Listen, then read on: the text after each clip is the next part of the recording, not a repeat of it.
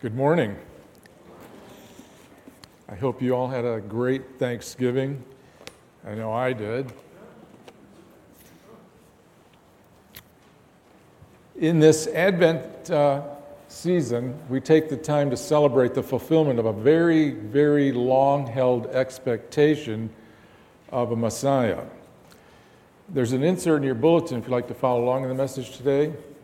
If you didn't get one or like one, our ushers would be happy to hand you one, just to let them know you need one. Or if you'd like to borrow a Bible and look on, and they have those as well. The people of Israel were waiting a very long time for a Messiah to come. And when we come to the New Testament, Simeon is a good example we see there of someone who was waiting a long time for Messiah's arrival. In Luke chapter 2, beginning in verse 25, it says that there was a man in Jerusalem whose name was Simeon, and this man was righteous and devout, looking for the consolation of Israel. And the Holy Spirit was upon him. And it had been revealed to him by the Holy Spirit that he would not see death before he had seen the Lord's Christ. And he came in the Spirit into the temple, and when the parents brought in the child Jesus to carry out for him the custom of the law, then he took him into his arms and blessed God and said, "Now, Lord, you are releasing your bondservant to depart in peace according to your word, for my eyes have seen your salvation, which you prepared in the presence of all peoples, a light of revelation to the Gentiles and the glory of your people Israel." Simeon had been waiting all his life for this moment. And when he saw Jesus, he celebrated that his hope had been fulfilled. But this begs the question, and the topic really for today's message: why were the people waiting for a Messiah? Where did they get the idea to expect one? The main reason the Jewish people were expecting a Messiah is because God promised to send them one. The first promise was given after Adam and Eve had sinned in the garden and plunged the human race into sin, death, and separation from our God. Genesis 3:15, the Lord said to the serpent, "I will put enmity between you and the woman, between your seed and her seed. He shall bruise you on the head, and you shall bruise him on the heel." God had promised that a descendant of Eve, the woman, would defeat the serpent and undo the curse that we were under. Just to note that the personal pronoun he is emphatic in this particular passage. He shall bruise you on the head, a fatal blow, in other words, and you shall bruise him on the heel. From that point on, from Genesis 3, all the way through the Old Testament record, the promises of a coming Messiah continued through the rest of the Old Testament. Go to Abraham in Genesis 22, verse 18. God says to him, "In your seed," or descendant, singular, "all the nations of the earth shall be blessed because you've obeyed my voice." Then to Moses in Deuteronomy 18:15, "The Lord your God will raise up for you a prophet like me from among your countrymen, and you shall listen to him." Then we come to David, King David in 2 Samuel 7:11-13.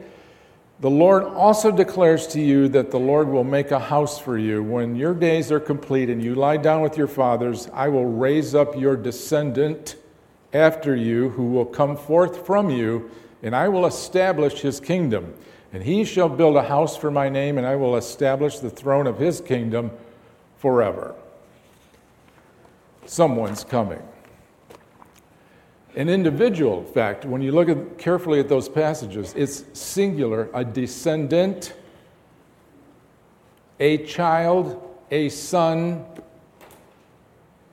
When we come to the New Testament, the Apostle Paul tells us that the details of Messiah's coming was a mystery kept hidden for ages.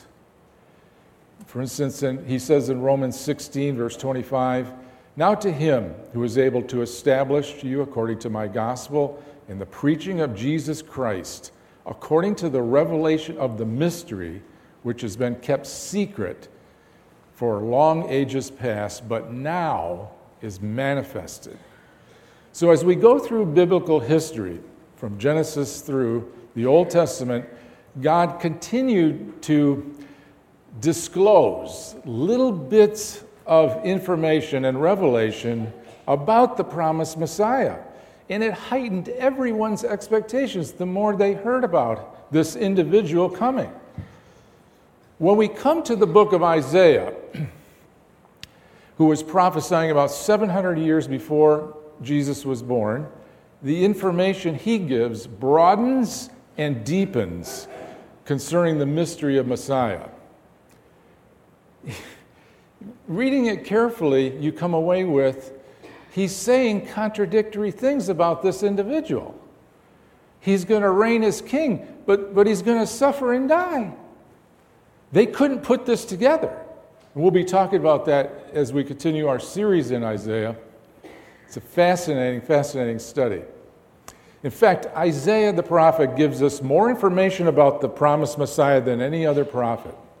We actually learn more about Messiah from what Isaiah says than we do even in the Gospels about the person he is. And we'll be talking about that in the coming weeks. That's why, since we've been studying the book of Isaiah, I decided this year to focus on Christmas in Isaiah for the Advent Sermon Series this year. You could call it the expectation of my Messiah from Isaiah. In addition to repeating the expectations of Messiah we find earlier, Isaiah is going to show us some detailed information that until Isaiah came along had not been revealed before. We'll be looking at those. But to start with, Isaiah repeats some long-held expectations about a Messiah who is coming.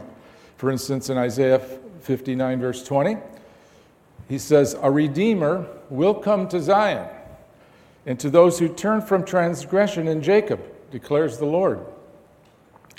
Isaiah chapter 19, verses 19 and 20. "In that day there will be an altar to the Lord in the midst of the land of Egypt, and a pillar to the Lord near its border. It will become a sign and a witness to the Lord of hosts in the land of Egypt, for they will cry to the Lord because of oppressors, and he will send them a Savior, a champion, and he will deliver them." Or Isaiah 42:1, "Behold my servant, whom I uphold, my chosen one," which, by the way, is the word Messiah. "My chosen one, in whom my soul delights. I have put my spirit upon him. He will bring forth justice to the nations." In fact, you could make a good point that the whole prophecy of Isaiah is about the coming Messiah. It really is. It's filled with descriptions and promises and details of what he will do, why he will do it. Isaiah obviously echoes the details that had already been revealed. We know from other places, and Isaiah just echoes it, that the Messiah will be born, come from the tribe of Judah in Israel. Out of the 12 tribes, it's Judah. They can start anticipating the genealogy that way. And he will also be from the family of David in Judah. So the details keep coming through biblical history, honing it down until finally when Jesus pops on the scene, if you carefully look at the prophecies, he fulfills it. He's it. Isaiah 11:1, "Then a shoot will spring from the stem of Jesse, and a branch from roots will bear fruit. The Spirit of the Lord will rest upon him." Read this morning earlier. But as I said before, Isaiah gives us new information about the coming Messiah that we'll explore in the coming weeks through our Advent season. Things unexpected, not given before. Contradictory things, as I mentioned. And people will have a hard time putting this together.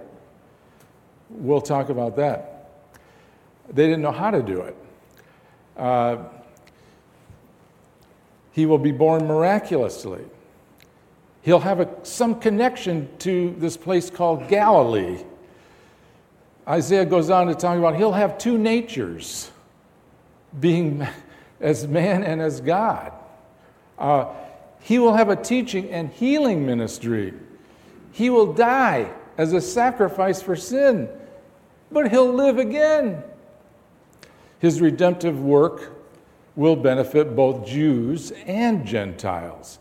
I'm telling you, this is all brand new to Israel's ears, these kind of things. He will reign as king over the whole earth. They knew he would reign on David's throne. They didn't realize the whole earth? Yeah.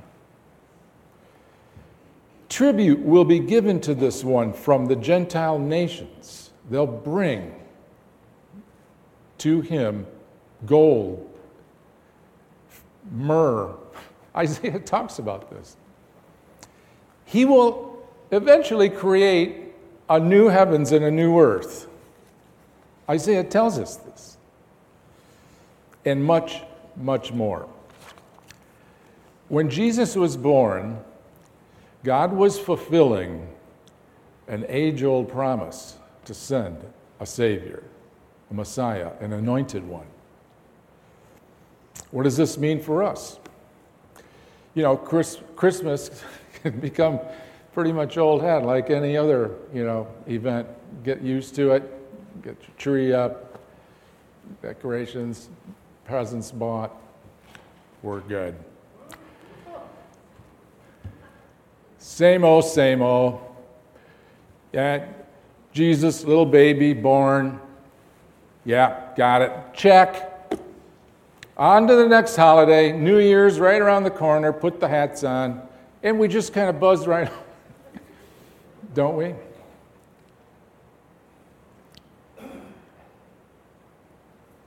What does this mean for us? This fulfillment of a long-held expectation of a champion, a Savior, a Redeemer. We'll be talking about that in the coming weeks. It's extremely important to take some of this deep into our hearts because it's meant to be transformative, actually. First thing I think we could do is celebrate his arrival. The promise was fulfilled. The details of the prophetic proclamations describing who Messiah will be have been fulfilled in complete detail so far. There's more to come, but up to this point, through his birth, life, death, resurrection, and ascension, he fits it. He's it. And we can celebrate his arrival, and that's what we do on Sunday mornings. We celebrate him. We worship him. Second thing we could do is be thankful, which we just celebrate a time of Thanksgiving. Do you realize, if you are a believer in Jesus, that we are actually today in a long sought after, coveted position in history? And we tend to take it for granted. The prophets of old long to know what we know. It was a mystery to them. How do you put the descriptions together? How does this all happen in one person, one individual? Who is this? We're in an extremely coveted position in history and can be thankful we're on this side. We've got the information. We've got details of fulfillments. The prophets long to know what we know, that Messiah has come and that we know who he is. For instance, Peter says it this way in 1 Peter chapter 1, 10 to 12, talking about our salvation in Jesus. He says, as to this salvation, the prophets who prophesied of the grace that would come to you made careful searches and inquiries. Of course, they didn't have Google or anything, but they made careful searches and inquiries seeking to know what person or time the Spirit of Christ within them was indicating as he predicted the sufferings of Christ and the glories to follow. They couldn't really put it together. And it was revealed to them that they were not serving themselves, but you, us, in these things which now have been announced to you through those who preach the gospel to you by the Holy Spirit sent from heaven, things into which angels long to look. It's kept hidden. But now, you and I have the information of God, the salvation God offers to the world by believing in his Son, Jesus the Messiah. As the Apostle Paul said, the mystery was kept hidden. The mystery that was kept hidden for ages has now been revealed to us. He says in Colossians 1:26 and 27, that is the mystery which has been hidden from the past ages and generations, but now has been manifested to his saints, to whom God willed to make known what is the riches of the glory of this mystery among the Gentiles, you and I, which is Christ in you, the hope of glory. Do you realize what this means? Do you realize the responsibility we have been given to know this information? To our Gentile friends out there especially. It's for them.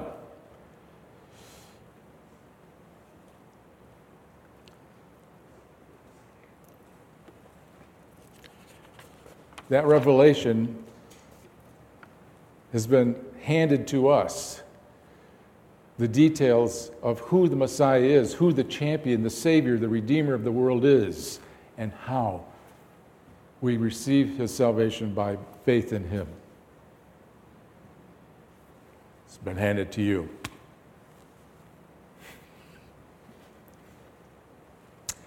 So we can celebrate the fulfillment of God's promise. I mean, we're talking hundreds of singular promises in the Old Testament that were fulfilled just like that in detail at his coming. Celebrate it. God keeps his promise. They had to wait a long, long time. In faith, they had to wait.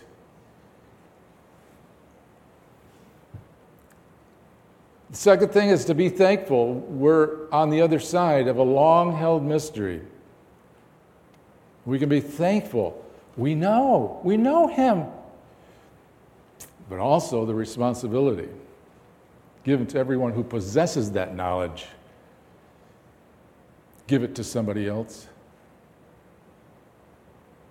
The Savior of the world has come,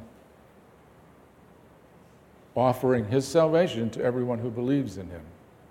Eternal life. The third thing we can do is we can enjoy the benefits of his arrival, individually, personally. The end of the ages has come upon us. The Son of Man has come. Jesus said in Luke 19:10, the Son of Man came to seek and to save that which was lost. And he gives eternal life to everyone who believes in him as a gift. Apostle John says in his first letter, chapter 5, 11 to 13, this, by the way, is the passage that God used in my life 46 years ago to open my eyes to the truth of who Jesus is. And then he offers me eternal life. I just have to receive him. Here's what it says. This is the testimony that God has given us, eternal life. Let me stop right there. You don't have to earn it. You don't have to deserve it. He's given it to us, you see. And he's testifying that this is the truth, that God's given us eternal life. And you know where that life is? It's in his Son. He who has the Son has life, has the life, eternal life. He who does not have the Son does not have the life, eternal life. Do you have the Son? These things I've written to you who believe in the name of the Son of God, so that you may know you have eternal life.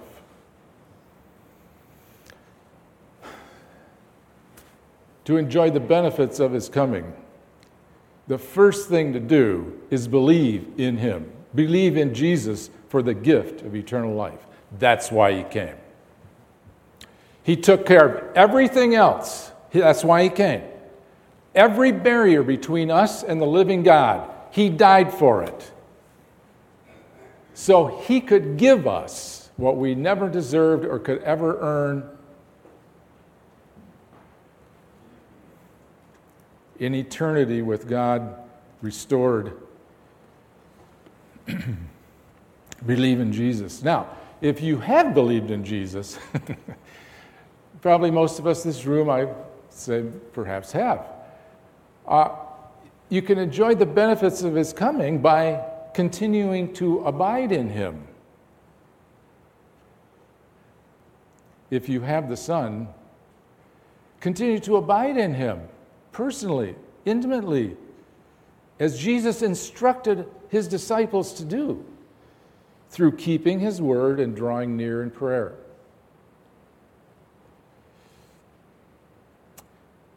He is a very real presence in the life of every single believer. Very real presence. Jesus said it in John chapter 15, verses 5 to 10. I am the vine, and you are the branches. He who abides in me, and I in him, he bears much fruit. For apart from me, you can do nothing. If you abide in me, in my words abide in you, ask whatever you wish, it'll be done for you. In other words, abide in my word and in prayer. That's how you continue. Just as the Father has loved me, I've loved you. Abide in my love. If you keep my commandments, you abide in my love, just as I've kept my Father's commandments and abide in his love. Jesus, the Messiah, the champion, the Savior, the Redeemer of the world, is God's answer to the brokenness we all have and the brokenness in the world. As we shall see in Isaiah, that's why God sent him. Father, thank you today for the coming of Messiah. Would you help us, Lord, not to treat it as a light thing, something we do every year, routine. Would you enliven us to the truths of your coming, of your birth, and life among us, to let those truths sink deep into our hearts and have a transformative effect in how we live our lives to this day. And perhaps it's just we celebrate the fulfillment of what you promised for ages. Or we're thankful that you've included us at the end of the ages, the promises that have long been held secret and mysterious, we now know, and given us a tremendous gift.